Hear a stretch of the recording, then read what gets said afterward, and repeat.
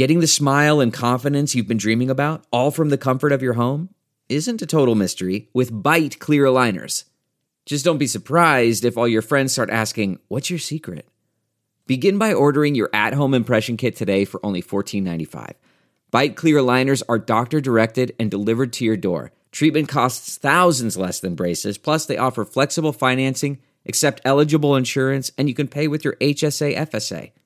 Get 80% off your impression kit when you use code WONDERY at Byte.com. That's BYTE.com. Start your confidence journey today with Byte. Look around. You can find cars like these on AutoTrader. New cars, used cars, electric cars, maybe even flying cars. Okay, no flying cars, but as soon as they get invented, they'll be on AutoTrader. Just you wait. AutoTrader. Not a great cork sound on this. No, No, but it's okay. We're drinking Balcones today because we are talking Houston Texans. If you couldn't figure that out from the hoodie that I'm wearing, it's a momentous day for me, EJ, because for the first time in a long time, I have true hope. You know, it was a rough few years there where I actively did not want to have any emotional investment in the Houston Texans because of the people at the top that were running it. In particular, one person at the top that was running it. But the bad man is gone. And D'Amico is back. Texans legend in his own right. He's here to save the franchise. We got CJ Stroud. We got Will Anderson. We got a bunch of young players that I'm super excited about, especially DBs. Life is good, EJ. Life is great comparative to how it was for the past few seasons for you as a closeted Texans fan in the past couple of years. But before that, an open Texans fan, which is how you should be. You should get to be you. And now you get to be you under the leadership of a former legendary Texans player who we're both really excited about as a head coaching prospect. The only thing that could have gone better was if they ended up with the first overall pick. But Lovie Smith decided to, switch allegiances last second to the Bears. But it's okay. Yes, it is. I'm still over the moon for CJ Stroud. They were still super aggressive in the draft. We're going to go over all that today, looking at personnel changes, coaching changes, scheme changes, everything that you need to know about what should be a bounce-back season for the Houston Texans. So, Jay, Autumn, Anthony, roll the intro.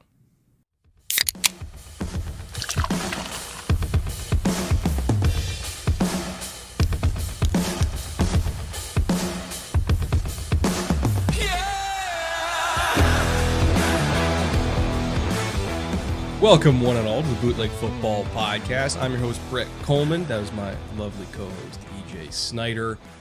He's a Bears fan. I'm a Texans fan who also moonlights as a Bears fan because my dad lived in both Houston and Chicago when I was growing up. And those two teams happen to be battling for the first overall pick. You won for now. We won largely because of former patron saint of Chicago, Lovie Smith, who pulled a heel turn at the last minute and said, "Oh yeah, really? I'll give this to them." And, all credit to Lovie. And, I think it worked out for both franchises in the end. We're going to talk about all the ways that the Texans took the picks they had and the picks they sold to mortgage the future in what we both think is a really good way. I don't even know if I'd call it mortgaging the future. I'd say it's investing in the future because there were two things that they desperately needed going into this offseason. It was quarterback and edge rusher. Those were the two things, like easily their two biggest needs.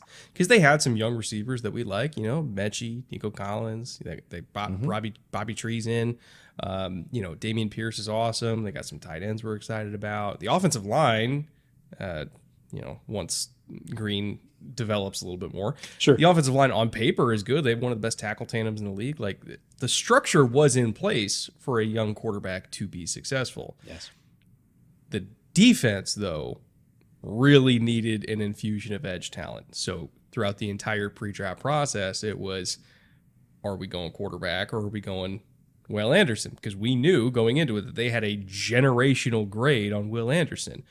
And the answer was, fuck it, both. We'll take two. Utah, get me two. Yeah, it worked out. It absolutely worked out for them. It was one of the, I'll just say the funnest moments of the draft where it was like, wait, no, again? What? What are they doing? Oh, they're not gonna. They're gonna. That was so much fun. We had a ton of fun, chronicling that while we were in Kansas City. It was great for you. It was a moment when you got to see, hey, not only do we have the coach, but now we've got talent at both those spots. I don't have to wait, right? It's like opening both of your presents first thing on Christmas morning. So it's a really cool result. It was unexpected. Big swing by them. But like you said, the top two needs, and they fill them right away at the top of the draft. As positive as March and April were for this team, or really even going back to, when they brought in D'Amico months before that, as positive as this offseason has been, last regular season was the complete opposite. It was dead on arrival. It was the lowest point, I would say, that Texans fans have had maybe in franchise history, because we knew, and I know there's some competitive, I was gonna say, but like even 2013, which was that was D-Hop's rookie year. I was there at the Chargers game in San Diego, and D-Hop's first game, where Brian Cushing got the pick six, and I was losing my mind. It was like 10 Texans fans in the whole stadium, and I was losing my fucking mind. And they won the first 2 weeks of 2013 and then like lost every other game of the rest of the year. Even that year was better than 2022. And like, again, Texans fans have seen some shit. Yep. But knowing going into last year that there was no hope, like realizing that very quickly in the summer before the season even started, that they had no shot, that this entire year was going to be a lost year, and that Jack Easterby at the time was still in the organization when every single Texans fan wanted him gone. Yep. And to flip that around to now where Jack's gone because Lovey said, get out of here. Thank God for Lovey, by the way. Again, you can argue with him giving up the first pick, but the fact that he got Jack out is like, it makes up for it to me. Because like you still got CJ Stroud, and Stroud's great, right?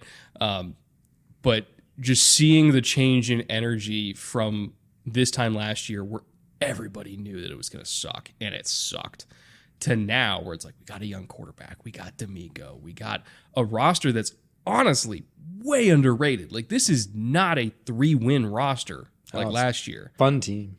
It's a remarkable change in energy. It's the first time that like I feel like I can wear this hoodie in public. I do wear it in public. I walk around LA in this hoodie all the time, and people give me double takes. They're like, what is a Texans fan? Are you advertising? Yeah. But it's the first time in literal years that I can wear Texans gear and like be okay with it. It feels great. I'm glad for you and for all Texans fans. We are talking about some other teams, not this one in this preview series, that are in that position this year.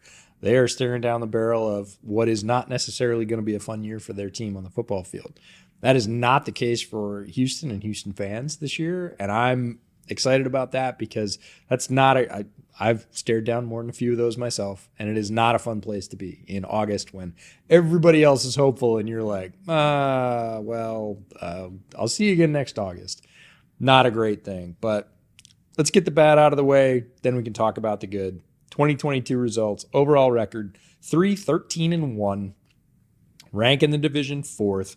This is probably the stake in the heart of last season. Home record, and I don't know if I've ever seen this, 0-7-1. Yeah. Like in front of the home folk, in front of the home fans, quote unquote, defending home turf, you put up a donut. Wasn't great. Not going to sell a lot of season tickets winning 0 games in your home stadium. On the road, better, but again, not great. 3-6. Last 5 games, 2-3. So, like you said, there was a little flicker of hope. Maybe Davis Mills is the guy at the beginning of the year. Within 5-6 weeks, pretty clear that that's not going to be the case and that we're playing for draft pick now. The effectiveness summary reflects that. A lot of low numbers here. And again, if you're new to the series, effectiveness summary is like golf score. Lower numbers better. You want to be number 1. So we break this out using EPA per play as the main stat for rushing offense, passing offense, rush defense, pass defense, And then we go through points scored and points allowed because, hey, that's the bottom line in the NFL after all. We take those 6 stats and we rank them by their league rank, how they compare to their peers. So we'll just tear the Band-Aid off right away. A lot of 30s in here. Rushing offense, 31st. Passing offense, just as good, 31st. Yeah, you're using the term good there a little loosely. Just as equal. Rush defense, 24th. Pass defense, very close, 23rd. So a lot of symmetry on this team, much more so than I think almost any other team we've covered. Points scored, 30th. Points allowed, 27th. So just to recap, so again, shitty. trying to keep this pain to a minimum. 31, 31, 24, 23, 30, and 27. They were, if nothing else, consistent. How did this team win 3 games? It's amazing. It's so amazing. It's pretty rough. So we take those 6 league ranks, as bad as they are, add them up, divide by 6, average them out. That gives us our bootleg power score, which was 28. Again, 1 is good, 32 is bad. Nobody's going to be 1 or 32 because that would mean they were absolutely first in every category or absolutely last in every category. That's not the way football works. 28 as a power score was dead last. Yeah, like it not only was it dead last, it was dead last by a significant margin. Like a difference in 2 points in power score is a lot. And spoiler alert for tomorrow, the Colts were the 31st raw power score. And the difference was like 2.1. Yep. Keep in mind, there's 6 teams that were within like 0.7 of each other around like 18. Like 18 was like the 17 to 18. You know, there's 7-8 teams that were within tenths of points of each other. And you're talking about a 2-point difference off the back of the pack. It is a lot, but it is because none of those numbers, unlike some other teams, like the Bears, very good example. Bears, I think power score was like 24. 24, yeah. Yeah. And it was because they were second in the league in rushing. They were crap at everything else, just like the Texans. But the Texans didn't have that, oh, we were top 10 in one thing. They weren't top half in anything. Yeah, it was so painfully bad. And there were bright spots on the roster, like Dameon Pierce. Everybody figured out pretty quickly, like, oh, he is him. Stingley had his flashes where we saw the talent that they drafted him for. Petre had the flashes. Booker had some flashes. Laramie Tunsil was still amazing. Howard has proven himself to be a very nice piece at right tackle. There's some guys on the roster that I genuinely think are very good ball players, but it wasn't enough. No. And after this offseason where they brought in some more juice on both sides of the ball, I do feel like the roster's in a much better spot, but it was nowhere close last year. And I think these numbers reflect that. Very hard to string together consistent success when you are having those flashes, but they don't happen at the same time. They don't even happen on the same side of the ball necessarily. There were 1 play per drive last year for the Texans where it was like, oh, Nico Collins made an amazing catch. That was it for the whole drive. Mm-hmm. Like that was the only sort of standout play out of 11 guys running 6 plays, and it was one connection, 1 play, 1 hole that opened, 1 good rush. You can't win in the NFL with that kind of inconsistent production. Flipping over to our scheme stats to give a little bit of context to the EPA numbers. EJ, would you be shocked to know that the Texans under Lovie Smith were first in cover 2 last year by a lot? This is my shocked face. Is it working? It was like comically large. Comically Lovey. Comically Lovey is what that was. So Lovey. And again, that type of system has worked wonders in the past. I have nothing against cover 2. In fact, a lot of the defenses that were really good in the NFL called a lot of cover 2. Even D'Amico called a lot of cover 2 in San Francisco, but it was just funny when you're looking at like all the percentages and Texans are like number 1 by a mile because of Lovey. They were 25th in cover 3, which is a departure from what D'Amico's defense is going to be. There's going to be more cover 3 involved. They were 5th in cover 1 last year, so it was either we're calling man coverage or we're calling cover 2.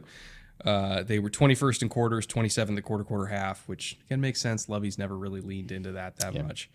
And they were 31st in 2-man, tied for 31st, excuse me, because they called it 0.0% of the time. They 2-man does not exist in Houston under Lovey Smith. I can't seem to find it in the playbook, sir. That's because it's not there. So it's going to be a significant switch this year. Like cover 2 still will be heavily involved. Sure. But they will mix in more cover 3. They will mix in more quarters. They'll mix in more quarter half. Like it's going to be a more diverse defense in terms of coverages called. And that's a good thing. Like you never want to be too one-dimensional unless you just have the guys to do it. If you're the 06 Bears or the 2002 Bucks and you have 5 Hall of Famers, sure, fuck it, call cover 2 all the time. But the Texans, as you could probably tell, did not have 5 Hall of Famers on that defense last year, so they couldn't get away with it. No, not likely. And predictability is one thing. I mean, you could look at almost any defensive coordinator in the league. And again, we cover these stats and scheme stats for every team and say they are predictable in that a large percentage of their calls will be this. That's not hard to figure out, folks. This isn't reading the tea leaves. This is just looking at all 22, picking up stats and saying, yeah, this is what they do. It's how they do it and what the flavors they use of that are. And really that sort of alchemy comes there, right? Yes, the shell is predictable, but when we do it and how we do it. And Lovey, if anything, tended to be more on the vanilla side of that, where you could expect not only what was coming, but when it was coming and kind of how it was coming. By the way, speaking of vanilla, also, would it shock you to know that looking at the blitz rates on 3rd down, Lovey Smith didn't blitz.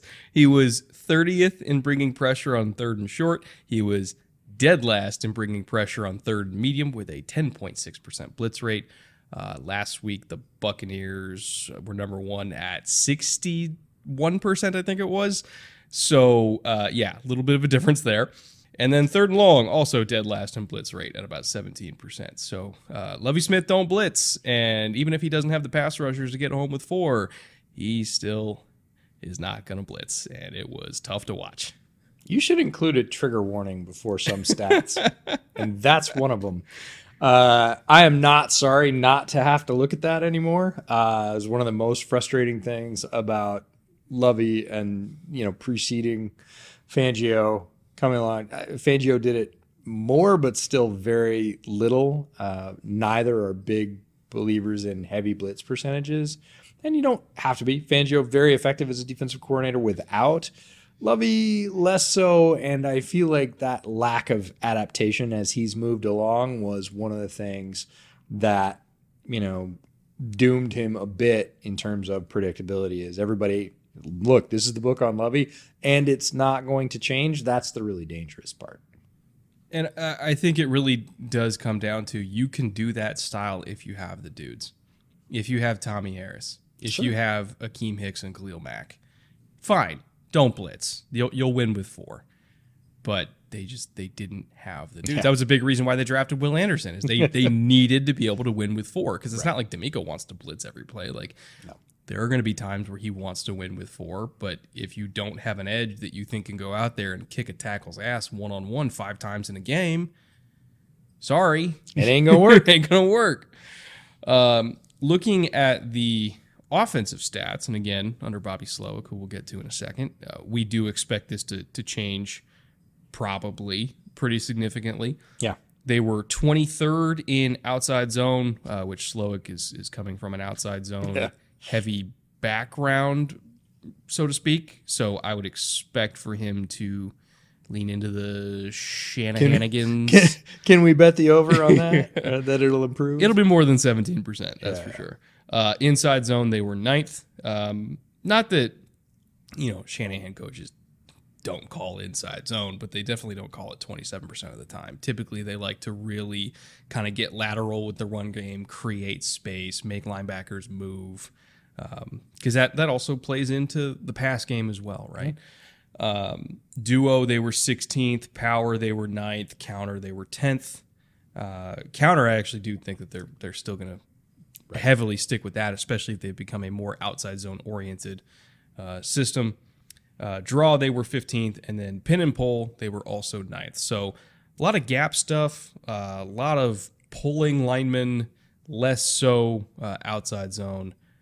And, Texans fans are no stranger to outside zone because we had Gary Kubiak there for a long time. I would imagine the run game is going to look more Kubiak-ish than what we've had in recent years. More Kubiak-like is a good way to describe it. And I hope they stick with counter as a fairly high percentage because of personnel, not so much because of scheme. Dameon Pierce, very good cutback, counter, runner.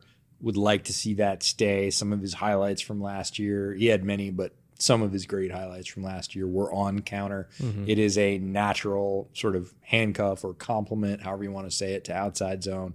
I feel like that's one piece that Slowick probably comes in going, well, everybody knows how to run it. We're going to keep it. We're going to modify it a little bit, but I don't expect that to disappear. Outside zone, again, I would bet the over. Slowick coming from his particular coaching tree. Everybody adapts as they come into a new situation. But I think we're going to see more of that. And I think that may actually play to some of the strengths of other players they have on the roster, both blockers and runners. Yeah, like Devin Singletary, I think,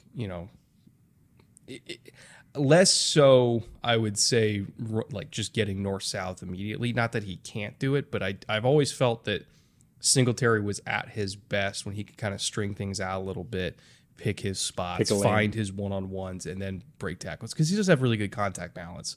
But I don't want to just fling him into a wall of bodies, right? I want to give him a chance to kind of pick through things. Now, passing offense overview, again, I expect this to change a little bit. They were heavy on play action last year, about 29.8%. That likely will stay the same, kind of help out C.J. Stroud, give him as many clean, or rather not clean, like wide open spaces in terms of the intermediate area of the field using play action. I expect that to keep up. Average time to throw 7th fastest. I actually think that's going to go way down this year. I would agree. And I don't mean that in a bad way. I don't mean that Stroud's going to be slow on the trigger, because he's not slow on the trigger. But I would expect that the play action that we're going to see is not going to be the types of play action that we saw in Houston before, where it's like really quick hitters, off just a little fake on inside zone from the gun. It's like, no, we are under center. CJ's turning his back to the defense. We're selling the handoff. We're rolling out because he is mobile. Like, he does have really good mobility. We're getting him out there where he can like take time and then try to launch a bomb down the field. So the average time to throw probably will be significantly slower, but again, not in a bad way. Air yards percentage, they were 18th. That's probably going to go up because CJ Stroud has a great arm and a great deep ball. I think they will make use of that, especially to Collins. Average depth of target, they were 15th at 8.9. I also expect that to go up for the same reason. Big time throw percentage, 23rd. That's going to go up because CJ Stroud, again, throws freaking dimes deep down the field. And yards per attempt, 6.8, 25th. Because of all the other stats going up, that's going to go up too. The point I'm trying to make here is that CJ Stroud has a hell of a lot better time throwing further than 15 yards past the line of scrimmage than Davis Mills ever did. He's just a straight up better quarterback. He's more accurate. He has a better arm. He's a better decision maker. He's just better. Average time to throw, I'm with you, is going to go down for multiple reasons. Some of them good, some of them bad, but I don't mean bad in terms of bad the player they picked. I mean bad in terms of it's natural. He's a rookie playing quarterback in the NFL. He's going to get confused by some things. He does have a tendency to want to read through a play. He can be slower to pull the trigger than some of the other quarterbacks. And that's not necessarily a bad thing. That can keep you out of bad decisions, just like it can keep you from making good ones early in the play. It's learning when to let those things off the chain in terms of what our friend JT O'Sullivan likes to call big A anticipation, right? Yeah. It's very easy for younger quarterbacks to have little A anticipation, which is just a tick quicker than see it throw it.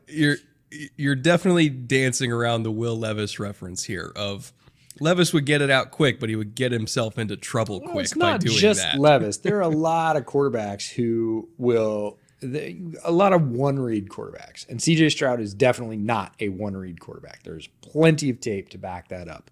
If there was a knock on him coming out, because there are so many superlatives about him. He's got very good size. He has a great arm. He has great deep ball accuracy. I think some of the best accuracy in the class in terms of where he puts the ball for his receivers. It's gorgeous. There's stuff down the field that other guys in this class just did not do consistently, and he did consistently, very consistently, I'll put it that way. But there are times where he will hold it, whether he's waiting for something to develop or he is going to his second or third or fourth read, he will hold it a little longer than he should. And we all know that there's jump in speed between even the top levels of college and pros. Everybody says it.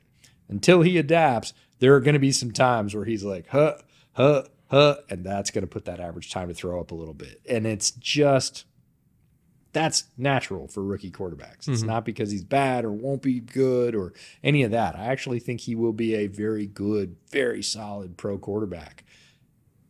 In his rookie season, that number's going to go up. There were some plays, and I really wish that we could put all 22 up without Ohio State sending a death squad. But like there were some far hash go balls that he threw to Marvin that were jaw dropping. Like had my jaw on the floor. Yeah, it's right here. But like 40 yards as the crow flies. Like hitting a dime. Yeah, 25 yards in terms of straight vertical distance on the field. If you're talking about far hash, you're adding in, do the triangle math if you're good at geometry. If you're not, throw Pythagorean theorem on screen. it's just really freaking far, and he's literally putting it in a foot and a half circle. If you're thinking about those throwing nets that have the little circles sewn into them, he's hitting that circle at 35, 40, 45 yards, and it is on the money. Like it couldn't be better. I encourage people to go watch his combine workout, where just everything's in rhythm and it looks so easy. And I mean that, like I was on board with CJ Stroud before that, but seeing the combine where he looked like a human jugs machine. Yep, everything was perfect. It looks very fluid, very easy. He makes a lot of hard things look easy, and therefore people go, oh, he's not doing anything. And I'm like, no, try and do that. It's very, very difficult. He just makes it all look easy. And he is this is a sort of preview for Texans fans, incredibly even-keeled as a quarterback. Like on the great throws, you're not going to see him bouncing around and planting the flag in the middle of the field. That's not his thing. You might get a fist pump out of him. That's about what. And on the misses, same thing. You might clap his hands. He's going to walk back and just good, bad, otherwise, and most of it's good. Right down the middle. Very like calm, Eli. Very collected. Sort of expects it all. And I think that's just a quality that's going to serve him very well in what will be an up and down rookie season, because they are all up and down rookie seasons. Let's get to the coaching structure that is charged with developing CJ Stroud and ensuring that his career hopefully goes as well as we think it can go. Yeah. Nick Caserio has been there for a few years, and I think he's overall been a very good drafter. I think there's some roster management things that I've had some disagreements with. But overall, as a drafter, I've really liked the work that he's done. And the coaching staff that has been assembled under D'Amico, I think is also exceptional. So as far as, the guys who have the keys to the building, I'm more confident in this group than I've been confident in a Texans power structure since probably like the O'Brien years before he was GM. before Bill O'Brien the GM sunk Bill O'Brien the coach. Well, because Bill O'Brien the coach is a good coach, and absolutely, I have maintained that from the beginning. And I also think that Bill O'Brien is a good person. Like, my problems with O'Brien were never about him as a man. I think he's a great man. I think he's a good football coach. Yes. but holy shit, he was a bad GM. Yeah, legendarily bad GM and sort of the right hand robbing from the left. But Nick Caserio is really interesting because he came over from the Patriots. That was a move that was linked, I guess is the nicest and softest way to say that. It was a saga. It was a whole to thing. Easterby. So it's very hard for me, at least, to sort of consider Nick Caserio outside of Easterby because I actually never thought those two would exist in a vacuum, that there would be a Nick Caserio without an Easterby. Now that Easterby's gone and you can sort of look back just even at the last 2 years of Caserio's moves, free agency and the draft, but the draft especially, that's really strong work. Mm-hmm. Last year, Texans were one of our top 3 favorite classes in the overall draft. This year, fighting for that honor again, didn't quite make it, but we're certainly in consideration without question. So Caserio without Easterby is a really interesting sort of like, hey, the future is open. Like the road's wide open ahead. Let's floor it. And he has so far. Bringing in D'Amico is really a masterstroke, right? D'Amico has history with the Texans. He was the most, I think, valued head coaching candidate on the market. Mm-hmm. They land him for multiple reasons. You can't really do better than that if you're going for a first-time head coach. So tremendous, like we could end right there. You drafted really well and you got D'Amico and like walk away. You're good. But they didn't. Obviously, D'Amico brings in his staff. Bobby Slowick, you and I were talking about this pre-podcast, wouldn't have brought him in if he didn't strongly believe that he was going to continue the success that he's had as a position coach and a sort of analyst as he moves to the coordinator level. And I think there is enough of that offensive success around the league from that system replicated. There are a lot of good examples of that working and being able to assemble players that work within that I feel pretty confident about Slowick. Matt Burke I know less about, but also D'Amico is a defensive coordinator. He's not going to make his first defensive coordinator on his first head coaching stop a slouch. Right? He has full faith in Burke to do very similar things to what he did as he moves into the head coaching role. So that alone, I'm going to give him a pass. And that's a very strong structure, and it's a very different picture than what you had a year ago or certainly 2 years ago in the Houston organization. What I find interesting about Burke is, he worked his way up, he was at BC 20 years ago, right? So he worked up through college, got to the Titans. He was an admin assistant as his first job in the NFL. Mm-hmm. He's been a quality control coach. He's been a position coach. He was a DC with the Dolphins several years ago, 2017, 2018. Then he was a special assistant. Then he was a run game coordinator again. And then he went to the Jets, and he was a game management coach a couple years ago. And so he's kind of done a little bit of everything. And I really like that hire because of that, right? Yeah. Like having somebody at the coordinator level on your team who's at one point recently, his entire job was learning everything you need to know about clock management and situational football. And he's also been a DC before. And, obviously D'Amico's one of the best defensive minds in football.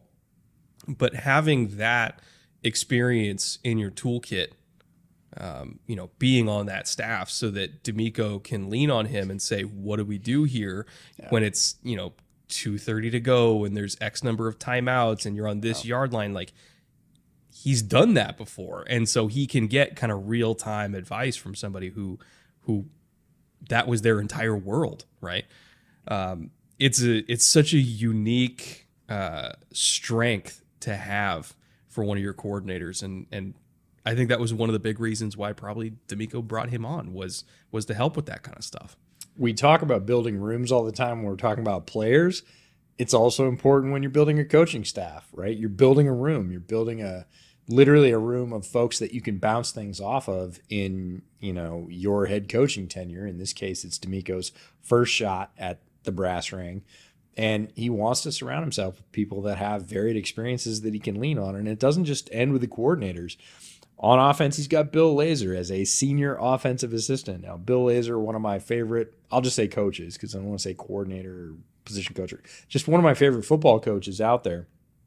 He's been an NFL OC 3 times, Dolphins, Bengals, and Bears. Has a system based on efficiency, and he's found success at every stop. Started as an assistant at Cornell in the 90s. I love this. Were you still around there in the 90s? Was that before you missed him? I missed him by like 2 years because I did work part-time at Cornell, not in the football program, just was employed by Cornell summer of 92 was the last time I was there. And he was there actually after that, a couple of years. But I just find it fascinating. He definitely went to the bagel shop you worked at. Probably. But then he went to the University of Buffalo before landing with the Falcons and starting his NFL journey. But every place that Bill Lazor has had a significant role in the offense, we've seen really good success. It was Andy Dalton's best years with the Bengals. It was a 3-game stretch with the Bears where Matt Nagy went, somebody else has to call plays. And the Bears put up 30 straight points in 3 straight weeks for the first time in like 5 years. And then Nagy was like, I'll take that back. And then they went back to being mediocre. Like, Bill Lazor knows how to coach, especially offensive football. Another, tremendous person to lean on in this staff that has a, very generic title, senior offensive assistant, like for Bobby Slowick and the rest of the offensive coaches to go, Bill, what do you do when this happens? Or we saw this last week. How do you fix that? And he can just sort of sit in the background, and he seems comfortable doing that at this point in his career. So a tremendous addition. Shane Day is a senior offensive assistant, 15 seasons coaching in the NFL. Most recently was the passing game coordinator, QB coach for the Chargers, also spent 2 years in San Francisco coaching, so hence his ties to this particular staff, as well as stops with the Bears, Commanders, and Dolphins. Gerard Johnson is the QB coach. I love this one. Was the assistant QB coach in Minnesota last year. Spent time as a player in 3 leagues, NFL, CFL, and UFL. He was a Sacramento Mountain Lion. Love that. Where he was the number 1 overall pick in their 2011 draft. So, again, just varied experiences, building a room of all kinds of different leagues, coaching styles, experiences that they can pull on and pull together in this first year with a really talented group. We're going to talk about the personnel as we get into this, but this is not a roster that is bereft of talent, which is often the case when you're pulling in a completely new coaching staff. It's like, no, we got to start from the ground up. This is not that roster. So having experienced coaches who can make this go from the get-go is, I think, an underrated portion of why this team's being slept on a little bit. They're better, like, on the player side and the coaching side than I think a lot of people realize. On the defensive side, they did the same thing. They brought in a Kiffin. Because, if you want to have a good defense, you hire somebody with the last name Kiffin. Chris Kiffin, Lane's brother, Monty's son. So he's going to be a linebacker coach for them. Obviously, the Kiffins have a tremendous D-line legacy. And you know what? Considering how much cover 2 we expect them to run, that makes sense. Bring in somebody who's related to one of the godfathers of cover 2. Corey Undlin is the defensive pass game coordinator, served a similar role with Tamiko in San Francisco. So they heavily rated the 49ers staff. Come with me. It seems to happen to Kyle and McVay down here in LA. I don't know, like every 18 months or so, they just lose 40% of their staff. It's the price of being a good organization. It is the price of being a quality coach, for sure. Now, all of that information in mind, the scheme stuff that we laid out, our expectations for how those schemes are going to change, the notes that we had about C.J. Stroud, the coaching staff that's going to be leading C.J. Stroud. All of that information then leads into the question, okay, offensively, what do we expect to actually be the strength of this offense? Because we like C.J. Stroud as a quarterback. We love Dameon Pierce as a running back. Dalton Schultz as a signing at tight end was like one of the most underrated free agent signings anywhere in the league. Yeah. Not to mention, there's a quartet of receivers that we all like for different reasons. Yeah. So there are a bunch of names here to parse through. But in terms of where are we investing, like say when it comes to fantasy football, it's a pretty hard decision to make, especially at receiver. Yeah, in a first year, again, moving into a new system with new coaches, a different mix of players than they have used in the past, they're going to have to understand their strengths and employ them correctly to get the results you're looking for. I'm going to start with Dameon Pierce, though, because Dameon Pierce is, upon this rock, I will build my church, right? Like, we have a great running back. We have a rookie quarterback. We have a hopefully improved offensive line that we've invested some high picks in. We feel good about them. We have a system coming in that we drafted those players for in terms of the ones they picked up this year. Like, we're going to run the ball to take pressure off our rookie quarterback. As old as time, right? Dameon Pierce is like, bring it. He's that guy. What's so crazy, though, is he's going as RB21. That's like a late RB2. Yeah, I think that's low. How? How is he going as RB21? Because they don't listen to this podcast. Because anybody that's a bootleg truther knows that we have been Dameon Pierce truthers since his time at Florida and said, no, he's going to be good. We said last year, he's going to be good quickly. He's going to start. I think I said when he got drafted, he was going to be a top 10 running back in the NFL within 2 years. I think that's what I said. I know he was on our 10 Gems episode. Yeah. Which is an episode that we do every single year. We do a 10 gems for offense and a 10 gems for defense. And this is like in February, right? This is months before the draft. And it's basically like 10 guys that we just really love. and Dameon Pierce was one of them to my recollection. Yes. But, he went in the 4th round. At the time, we were like, okay, is there bodies hidden in the desert somewhere that we don't know about? And not to mention, like, Florida never really gave him work. And we're like, he's beating the shit out of everybody every time he touches the ball. What are we missing here? Then, of course, he goes to the NFL and looks really good. So I don't know. RB21 seems insane to me for an offense that, again, we expect to run the ball a significant amount. And his top competition for carries is Devin Singletary, who we like as an RB2, but he's not going to get half the carries. So let this be a lesson to you. Listen to this podcast. Take advantage of your friends in fantasy football. Absolutely. Draft Dameon Pierce. Dalton Schultz also going as tight end 14 seems low. We We need to talk about this because Dalton Schultz, like you said, one of the most underrated, certainly the most under talked about additions anywhere in the league in free agency this year, period. Like, comes into a situation where a rookie quarterback is hopefully going to want to establish a safety blanket. Dalton Schultz is the ultimate version of that. He is clearly tight end 1. Like, no competition from day one. When you sign Dalton Schultz, he's TE1. He's getting all those reps. He has a ton of experience.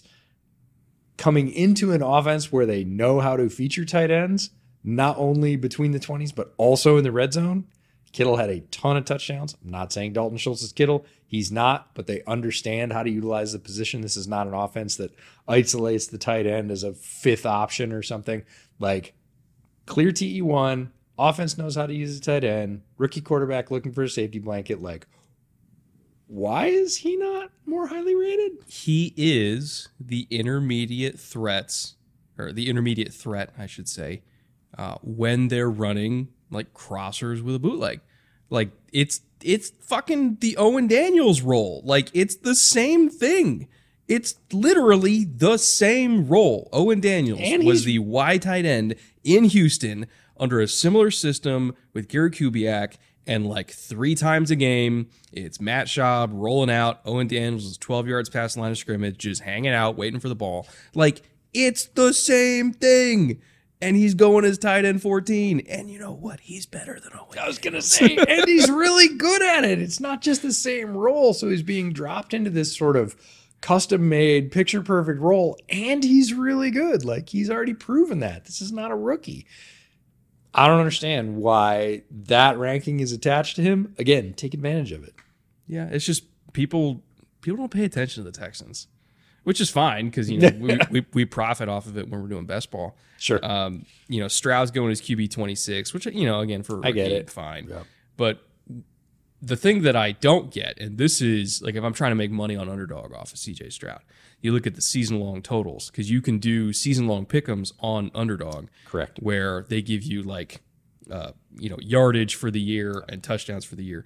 3,400 yards flat is CJ Stroud's projection.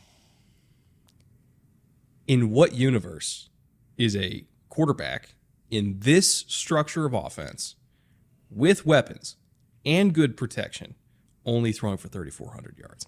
Like, he would have to get injured for that to not happen. So, yeah, I'm smashing that. 3,400. Get out of here. Come on now. I think it's tighter than you may think, but I'm still on the plus side of that. And it's because I think about the years in which, and again, we're basing most of this on projections from San Francisco, right? And their style of offense. There's times when they've leaned extremely heavily into the run game and quote unquote taken the ball out of the hands of their quarterback more than other franchises and devalued taking the out of passing game. Jimmy's hands more than other franchises. I'm not saying the same quarterbacks, but I'm saying we've seen that trend before when this offense encounters difficulty. That's one of the things they do. And in that case, with a rookie quarterback, it's possible that he would be close to that number. I still think he would be on the north side of that number. Like with you, if he stays healthy, plays most of the snaps with this core of offensive support, I have a hard time not seeing 3,500 plus. Because that's basically saying I think he's going to average less than 200 yards a game. Like, that's what 3,400 is. Yeah, and quite a bit less, actually. Like 180 something per game. Which, in the modern NFL, is a very poor game. You got to be, like, actively bad to average less yeah, than 200 yards. If you get to the end of Sunday and you look up your quarterback stats and he threw for 173, you better have run the ball 35 times. You're probably not going to win. Like, unless there's a 3 touchdown number attached to that. But, and if you're saying he's going to average that for the entire season, that there's not going to be any peaks, that there's not going to be any highlights. And we've seen his ability to hit the open deep ball. Nico Collins is good at going and getting it, as are multiple other players on this roster. You know, Dameon Pierce is going to support him. Dalton Schultz is going to support him. The offensive line is going to support him. Under 3,500 seems thin to me if he stays healthy. One last note on the receivers. Nobody really knows who to invest in at receiver here. And I'll be perfectly honest, even I don't know who to invest in a receiver. Like, Nico Collins is their top rated receiver in terms of ADP, is at wide receiver 60, which is way down there. John Mechie's at wide receiver 76, Robert Woods at 86, Tank Dell wide receiver 94. These numbers will get sorted out in camp. They will get sorted out in preseason. I don't want to give an opinion on it right now because, quite frankly, I'm not entirely sure who is going to be in the top 3 when they're in 11 personnel. Like, I would love to assume that Robert Woods is going to be one of those top 3 because of the value that he brings as a running threat, as a blocker, tough over the middle, all that kind of stuff. But, like, John Mechie does a lot of the same stuff that Robert Woods does, and if he's all the way back and he's younger, like, maybe he's cutting significantly into Bobby Tree's snaps. Nico Collins plays an entirely different role as like an outside receiver, and then Tank Dell, I have to assume is going to be in competition for like the Z spot for them, but again, I don't know how to parse out this receiving core yet. I think it's talented enough. Mm-hmm. I just don't know who's playing what role. Yeah. Do you know what a WAG is? No. Wild ass guess. Are you going to take a wild ass guess about I'm going this? to coin a term. A WAB. A wild ass bet. Okay. I'm going to take a wild ass bet on John Mechie being better than wide receiver 76. I mean, I wouldn't say that's wild. Well, again, people don't pay attention to the Texans. That's his current ranking. I think you're going to do better than that, just sort of on percentage points. If, again, we're looking for value, which we are, that's, that what we're trying to provide to you. I'm going to put a WAB on Mechie that he's going to be better than wide receiver 76. Plus or minus 700 yards. For Mechie? Yeah. Plus. So more than like, say, an average Tyler Boyd year. Yes. Okay. That's a wild-ass bet. I'll take it. I mean, Mechie's good. I think we didn't get to see him last year, but he's good. We didn't get to see him. I'm assuming he's all the way back, that he's been fully cleared medically. Certainly he's back practicing football. We've heard that, but not a doctor. Not going to claim that. I think he fits really well with the way CJ Stroud throws, if that makes any sense. Like when Stroud is working underneath, I think Mechie is going to make himself a favored target very, very quickly. As in, he's the guy who you can count on 3rd and 6, work against leverage, go find space. CJ's going to find you. And he can create some yak after that. We saw that at Alabama. Now, it's been a bit, and I was higher on Mechie. Most folks know that than most other folks. Really liked his potential. If he's healthy and all the way back, I think he's going to be one of CJ Stroud's new best friends. Well, if we gave you any ideas for how best to exploit people's lack of interest in the Texans for your own fantasy football team, you can, of course, use our promo code BOOTLEG over Underdog Fantasy. They will match your deposit up to $100. So whatever you put in up to that 100, they will double it for you. You can use it on anything on the platform.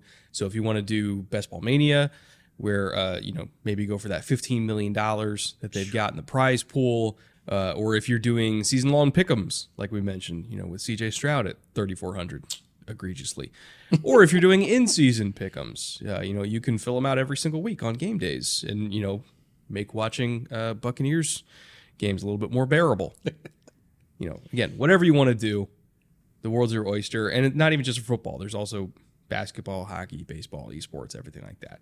So again, promo code BOOTLEG over Underdog Fantasy. They are the wind beneath our wings. They make this entire show possible.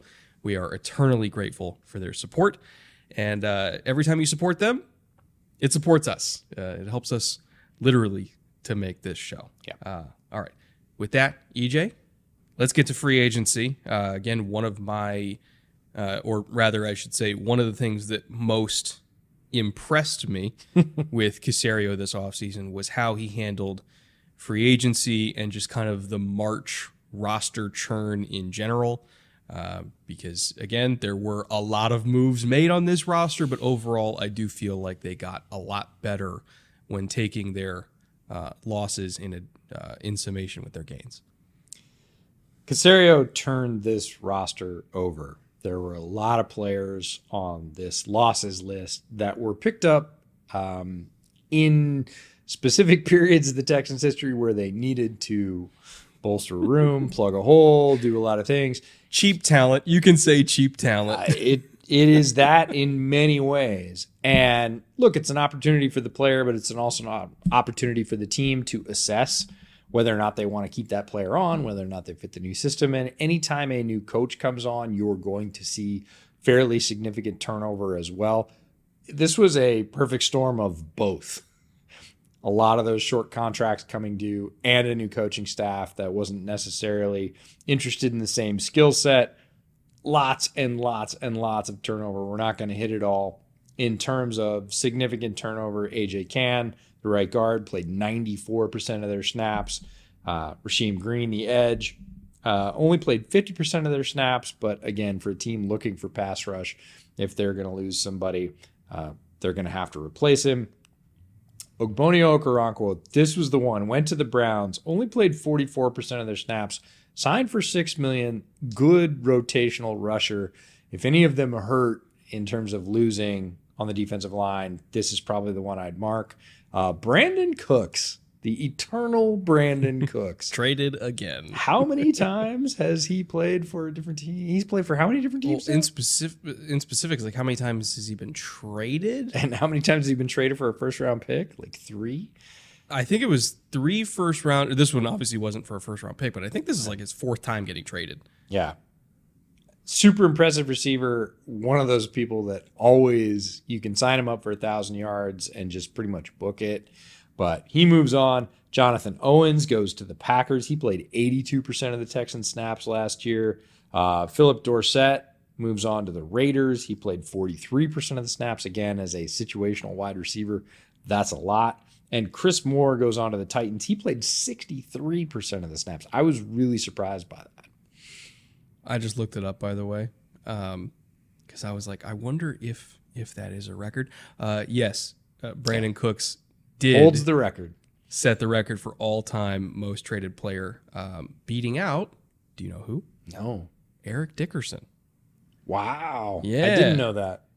Yeah. So anyway, random NFL trivia that you're never going to use. No, don't be so sure. In terms of who they did actually retain, they brought back Scott Quesenberry on a $2 million deal. Tavir Thomas they brought back also on a $2.2-ish million deal. Laramie Tunsil was the big one, $25 million a year and worth every single penny. Other than Trent, he's the best pass protecting left tackle in football. Obviously isn't the same run blocker as Trent, but he has been so worth everything they invested in terms of the picks they sent to Miami, all the contracts they've paid out. It is so hard to find a left tackle as consistent as him. And he's still only 29. Like, there's a lot of good years left. $25 million's a bargain. I don't care what anybody says. Yeah, Laramie Tunsil is the name in lights on this particular list. Tavir Thomas is the one I want to talk about. 2.2 is ridiculous for a player of his talent. Mm-hmm. Like, he is a guy we brought up last year as an underrated talent at the nickel spot. Doesn't have the consistency yet that I think you'd want to be able to invest even bigger dollars in, but his highs are extremely high at that position. And if I'm just sort of drumming my knees, ridiculously excited for players that could blossom under the new defensive system, like put a bookmark on Tavir Thomas. Texans are one of those teams that has like 5 guys that can play nickel. And there's only one nickel spot, but pretty much their entire secondary, if you wanted them to, could play nickel, and he's one of them. In terms of third-party additions, again, deep breaths, folks. A lot. It's so much roster churn. I really want to emphasize how different this team looks. So they brought in Hassan Ridgeway for $3.2 million from the 49ers. Go figure. Jimmy Ward also brought in from the 49ers to, I guess, help with install, in addition to the fact that Jimmy Ward's a good player, but in terms of somebody that all these young DBs can go to ask questions where it's like, hey, how do we handle so-and-so? What does he really want? Yeah, it's like, what are the rules for how we handle 3x1 from this? Like, Jimmy's going to be able to help with that. Devin Singletary, as I mentioned, brought in for under $3 million to be the RB2. Case Keenum, back in Houston again for a $3 million deal. Shaq Mason, they brought in for 11.6. Well, technically it's a trade, but he's gonna cost them 11.6. Dalton Schultz for $6.2 million was a steal for a player of his caliber. Sheldon Rankins at just under $10 million, also to fill out that interior defensive line rotation. He's going to be a starter for them. Probably play, I would imagine, 40 to 50% of the snaps, just for how we know D'Amico sends guys in waves. Robert Woods, as we mentioned, brought in for $7.6 million. And then Denzel Perryman, the ageless Denzel Perryman, at 31, still going strong. $2.5 million just to be an absolute ass kicker in the middle of the field. Like, this is a lot of guys. Like, I didn't even name everybody, but this is a lot of guys. Like, Jacob Martin's back, super explosive edge that can give them, high value snaps on third down. It's a lot, man. It's just a lot. Shaq Mason's the one I want to talk about in terms of almost a force multiplier, right? You bring him in, you automatically shore up one spot, but you also make the line, I think, sort of exponentially stronger because you've already got your tackles taken care of.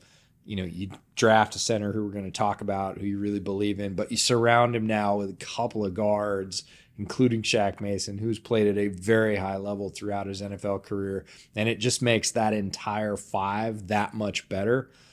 I thought that was a really sort of savvy move. Don't know why it was available again, but I really do feel like offensive lines are as strong as their weakest link, and you make what was one of the weaker links in this particular line that much stronger, it just helps everybody around him. Their starting five all the way across is Laremy Tunsil, top 3 overall left tackle in the league. Kenyon Green, a young left guard with a lot of promise. You got Juice Scruggs, a center prospect that we're big fans of. Shaq Mason, solid right guard. Titus Howard, solid right tackle. The best offensive lines in the league are the ones that don't have one guy you can pick on. Kenyon Green was like the guy that got picked on last year, but if he can just be average, and if Juice ends up being what we think Juice is, who are you going to pick on that offensive line? It's as solid as you can get, which for a young quarterback, oh my God, that's a godsend. I feel like, again, this is one of those pieces that people are sort of underrated. Like, it's a sneaky good roster, and I think a better landing place for a young quarterback than is typical. In terms of the draft, round 1, pick 2, CJ Stroud, we've talked a lot about him. Round 1, pick 3, just one pick later. They come back up. They get Will Anderson out of Alabama, who is an incredible player. We haven't really talked a lot about him, but I think he's going to be very good quickly because he's not a one-trick pony in any way. He's gotten better. He got better every year that he was at Alabama, even though some of the more flashy production numbers weren't as high. His sort of overall game rounded out. His pressure numbers were extremely high, which is, if you listen to this podcast, more meaningful than sacks. Very, very high floor player. Could also be a high ceiling player, but the chances he's going to be bad are almost zero. Almost nothing. Yeah. And also, I will say that stylistically, he fits a lot of what D'Amico likes because he's very good on stunts. And D'Amico, you look at his time in San Francisco, like they believed in doing funky stuff with 4 guys, which sounds a lot dirtier than I intended it to be. But like they would line up like Charles Omenihu is like a one technique, and then he's looping all the way around, and like Nick Bosa was slashing everywhere, and it was just stunts all over the place. And Will Anderson, a lot of his pressures at Bama came off stunts because he's very good at executing them. Yeah. And people don't realize that there's a lot of technique that goes into being good at stunts. I will say, I hope that he can get stronger because, you watch him against Tennessee and Darnell Wright, like he got swallowed up a little bit. Again, God, it sounds a lot dirtier than I intended it to be, but like in terms of like going straight into Wright's chest and getting movement, like that was one thing that I feel he struggled at. I mean, Wright's like 330 pounds, so I get it. But other than that, he's got everything you want. He's got a wicked first step. He's great on stunts. He's got great hands. He's got great feet. His motor never quits. He's amazing in the locker room. Like, not even great, just amazing in the locker room. It's a D'Amico Ryans type of edge rusher. He's not Nick Bosa, but he's a hell of a lot better than everybody else that the Texans had. One of the reasons, or many of the reasons, they felt comfortable giving assets up to come get him. Not just because they needed to fill somebody in at the position, but they could look at who he was as a player and say, we're comfortable with the player, we're comfortable with the improvement, we're comfortable with the person. It's okay. We can spend the picks and get this now.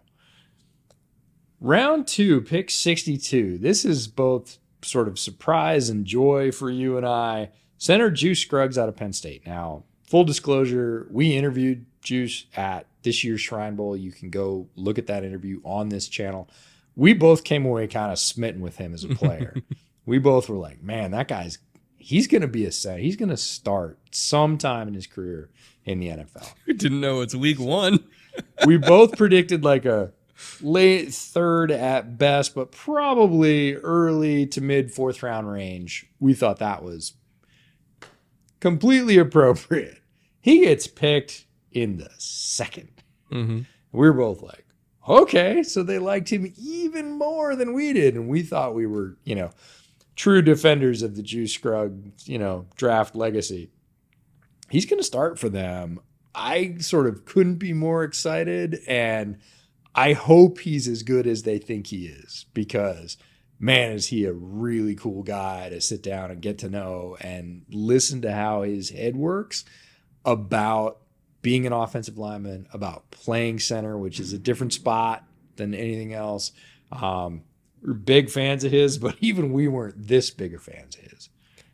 I will say, from a system fit perspective, it's perfect because he was one of the best zone centers in this class in terms of quickness, first step, agility, balance, everything like that. Like being able to reach a one technique by yourself and not lose front side. Like that is huge for this type of run game. And honestly, them picking him in the second round was what convinced me that they're going to be running a lot of outside zone, because you don't pick Juice in the second round unless you're running a shitload of outside zone.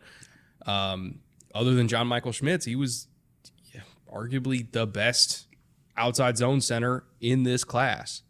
But the fact that he could also call protections, and again, we talked to him about protections in our interview, and we were asking him how he blocks up certain fronts. We were asking him, different techniques that he's using against different run blocking techniques that he uses against different alignments for defensive tackles, and adjustments that he makes to the line of scrimmage. Like he's so smart, and it's so lofty, but I think that he could be their new Chris Myers. If you remember Chris Myers, late 2000s with the Texans, where again, great at calling protections, mastered the offense, great first step, super fluid in space, very unheralded center at the time, but like Juice could be that for them, and he could be that quickly. So I don't think that they would have taken him in the second round unless they were fully confident that their system was a perfect fit for them, and I tend to agree with that. Felt like a defining move at the time, sort of stick in the ground. We're going to do this. Couldn't be happier for Juice. Really excited to see how he does in the pros. Round 3, pick 69, just 7 picks later. Come back and get Nathaniel Tank Dell out of Houston. Wildly undersized receiver who is also wildly explosive, and a much more complete receiver than just the small, fast guy. Great routes, great hands, understands leverage, is obviously tough as hell at his size. I got an appreciation for his game when I went back and really studied the tape as opposed to just the highlights as to how complete he is, and really came away with the only limitation for him being, look, he just ain't that big. Mm-hmm. Well, it's what, 166? It's like 165, 166 pounds, but so explosive, ridiculously hard to get your hands on. Also a small target to hit. We've seen that before with, short running backs who can make themselves skinny getting through a hole, all that kind of thing. Tank Dell, just very, very difficult to keep up with because he is so quick, has great releases, and really understands the receiver position and is deadly in the red zone. Yeah, I mean, one of the most productive red zone receivers that we've ever seen. Like it kind of is fascinating because you look at a 166-pound receiver and you're like, how is he good in the red zone? Well, there's more ways to score than fades, And if you can separate quickly in small areas, you're going to get the ball inside the 20-yard line, and that's what he does. He is a separator. My concern with him was never about route running. It was never about release package. It was never about speed. It was never about hands. Because you look at his Senior Bowl tape, and he was smoking everybody. Yeah. Like, he was by far the most impressive receiver at the Senior Bowl. My only concern was, if he's going over the middle, can he survive getting hit? And if he just puts on like 10 pounds and gets up to Devonta Smith weight, or Jalen Waddle weight. Or Jalen Waddle weight. Yeah, it's like mid-170s, I think is what he was at last year. I'm good with it. And who knows? Maybe he's already well on his way to doing that. But he's got to get at least to that, or I would have like serious concerns about their ability. Round 4, pick 109. They come back, get edge Dylan Horton out of TCU. Just an ass kicker. Has some Ryan Kerrigan to his game. Ooh, good pull. Just likes to beat people up. Isn't super bendy, but he's super tough. Understands leverage. Really strong. Plays with that kind of consistent push off the edge. Is an edge setter. I certainly see his role in this defense. Round 5, pick 167, linebacker Henry To'oTo'o from Alabama. Like him, super smart, and I think this was a D'Amico pull. Yeah, well, I mean, from one Alabama linebacker to the other. I think this was a D'Amico pull. Like, I can work with him. Like, specifically him. His skill set, his brain. Sure, he talked to him one-on-one and said, I can mold him. He fits in his defense. We're down in round 5. We're taking him. He's mine. Round 6, pick 201, center Jarrett Patterson out of Notre Dame. Guy that was on a lot of preseason lists for, possible All-American status, this, that, the other. Faded a bit down the stretch. Not, I think, through any bad thing that he did. Other people got a little bit more shine. He didn't test particularly well. Solid is the word I would use. And I love your Chris Myers pull for Juice, but I would use it for Patterson as well in terms of a unheralded center, technically proficient, not necessarily overwhelming in speed or power, but in the right place at the right time, understands the role. I think it'd be a very good, I think he's going to be a backup inside lineman for them, not just specifically a center. And I think he'll be good at that. Other pick in round 6, 4 picks later, 205, Xavier Hutchinson from Iowa State. Whew. Okay, I'm going to let you talk about Xavier Hutchinson because I was lower on him. I actually thought this was appropriate value. I became obsessed with Xavier Hutchinson early in the process. Like going into the Senior Bowl, I was like, "Oh, I'm all about that." Like he was the guy that I was most excited about during Senior Bowl week or going into Senior Bowl week. And obviously Tank Dell stole the show, but like if you watch Xavier Hutchinson on film, it's just smooth. And he has size, but he's not the biggest guy. He has quickness, but he's not the quickest guy. He has some deep speed, but he's not the fastest guy. But he catches everything, like absolutely everything, and he's so smooth, and he's a great route runner.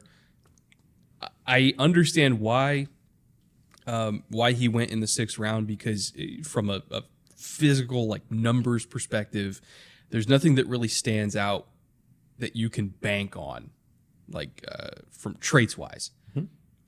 But it's purely a film grade gut feeling type of player, because you watch him play football and you're like, God, that's a good football player.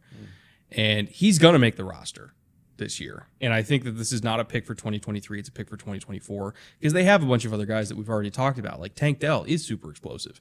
Robert Woods is the veteran there. John Mechie was a highly drafted player that is very talented in his own right. You still got Nico Collins, who is extremely talented as an outside receiver. So Xavier's going to be wide receiver 5 at best, but he's going to be there. Like, he's too good for them to even risk putting on the practice squad to me. I love that pick, and eventually he will get his shot, and I think he's going to pay it off. Cool. I know. I'm the only Xavier Hutchinson truther out there, but believe me, he's good. All right. I'll believe you. Round 7, they finish off strong in the draft. Pick 248, safety Brandon Hill out of Pittsburgh. Hitter, attitude player, special teams guy. This is another, feels like another D'Amico pick to me, that I'm picking this guy because he fits our system.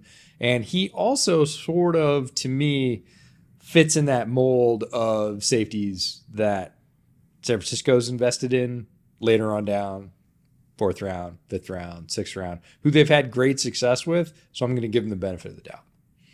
Looking beyond the draft, by the way, in terms of their UDFA haul, they did have a few names that I also think have an outside shot of making it here. Ollie Gay is one that stands out to me, just because like they need even more guys. Like they brought in a bunch of young players. You drafted Will Anderson, like Jacob Martin, I still believe in. Like there is a collection of edges here.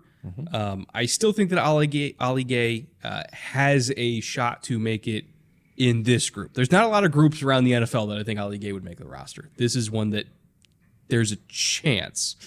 Not a great chance, but a chance. So you're telling me there's a chance. Killian Zierer, the tackle out of Auburn, I know you highlighted. I did not get to him, so I'll let you speak on him. Xavier Valade is the last one I want to talk about as a running back that you and I both saw at the Shrine Bowl. I thought he could have gotten drafted, so priority UDFA status makes sense. And in this particular running back room, he has a shot to be like RB4 for them. Special teamer.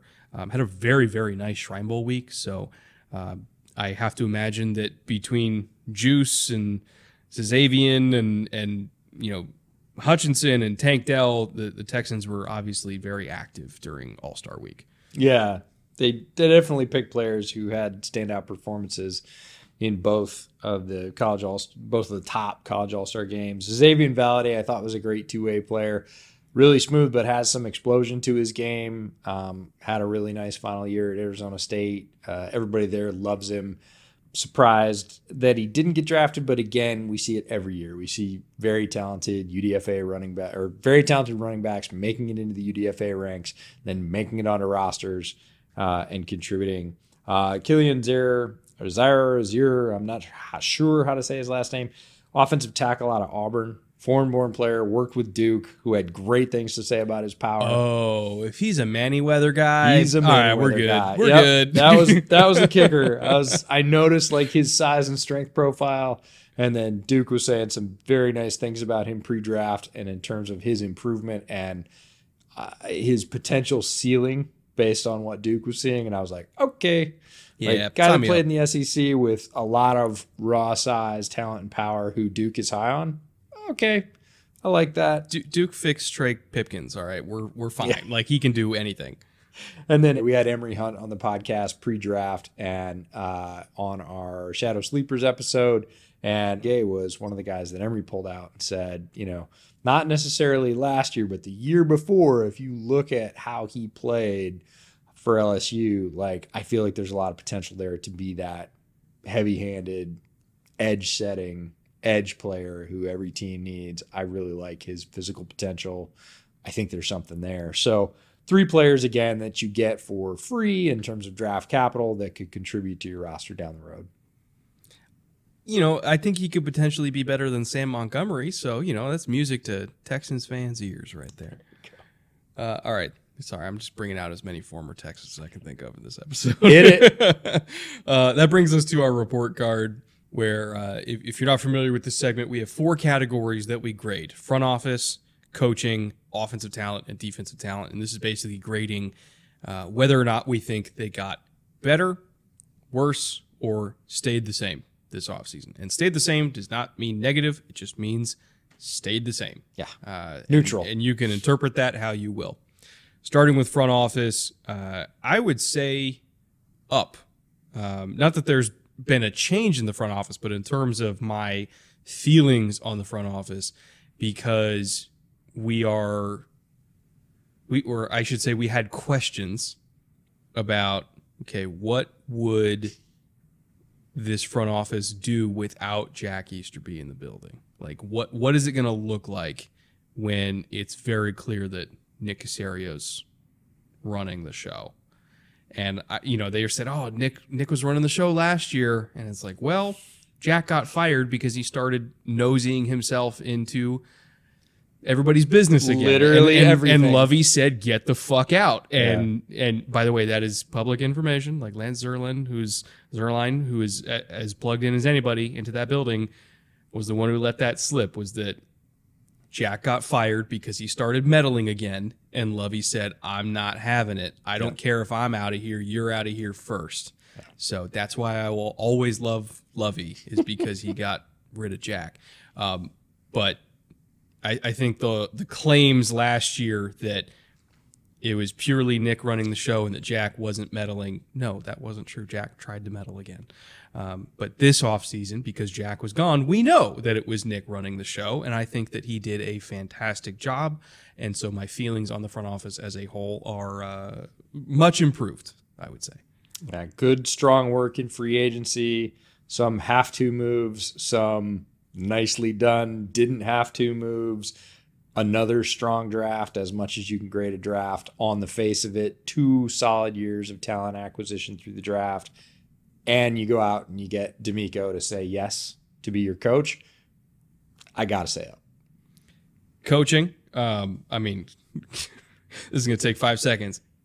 It's up. Way up. Whatever the most up is. 1 thumb, 2 thumb, 3 thumbs. It's way up. Offensive talent, also way up. You're adding a young quarterback who we love. You're getting John Mechie for what is essentially his new rookie season.